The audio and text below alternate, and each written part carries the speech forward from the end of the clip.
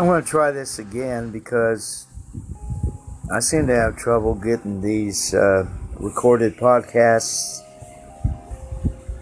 published or even restored for 24 hours. But I'll go through this again. It's less emotional this time.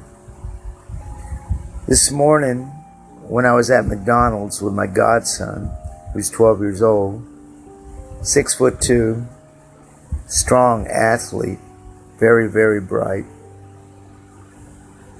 Well, I was there and I got a phone call that a friend of mine, not real close, but a friend of mine, just died the night before, last night, died from a heroin overdose. He just gotten out of drug court, excited to be free, and I guess he started messing with the stuff again. Sad day. Leaves behind his baby mama, who's like 8 months pregnant, his son who's about 10 or 11 years old, his stepmother, and a multitude of people very close to him and just grief-stricken. And my godson, he's, like I said, 12. He'll be 13 in September. His mother's a drug addict. His grandfather's always loaded on Vicodin and vodka. And he hates what drugs have done to his family.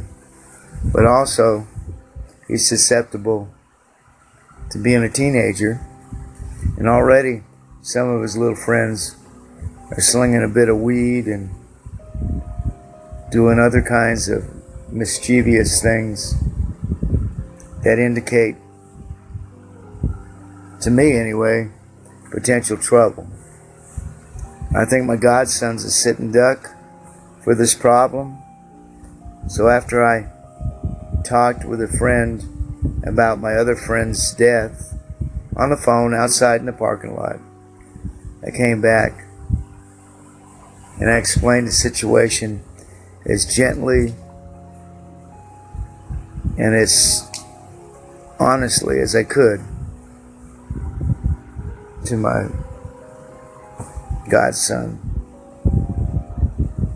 I told him I didn't want him to promise me anything, but to do his best to understand the potential problems drugs and alcohol can cause him.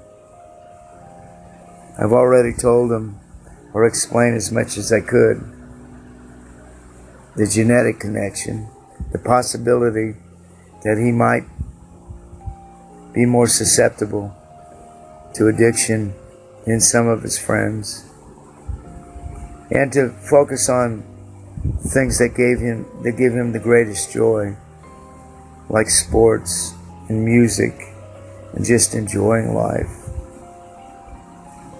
I don't want him to be a victim. All my life, well, all his life, let's put it this way, I have strove to be part of it so he would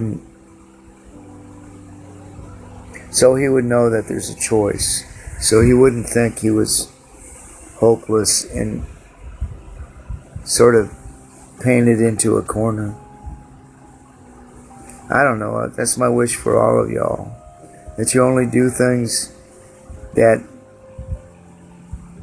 help you to be the most joyful, contented,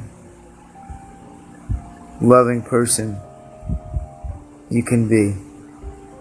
And that's how I intend to go about my day to day, being as joyful and loving as I can possibly be in these trying times, personally, nationally, and internationally. Thank you all very much. Hope you get a chance to listen.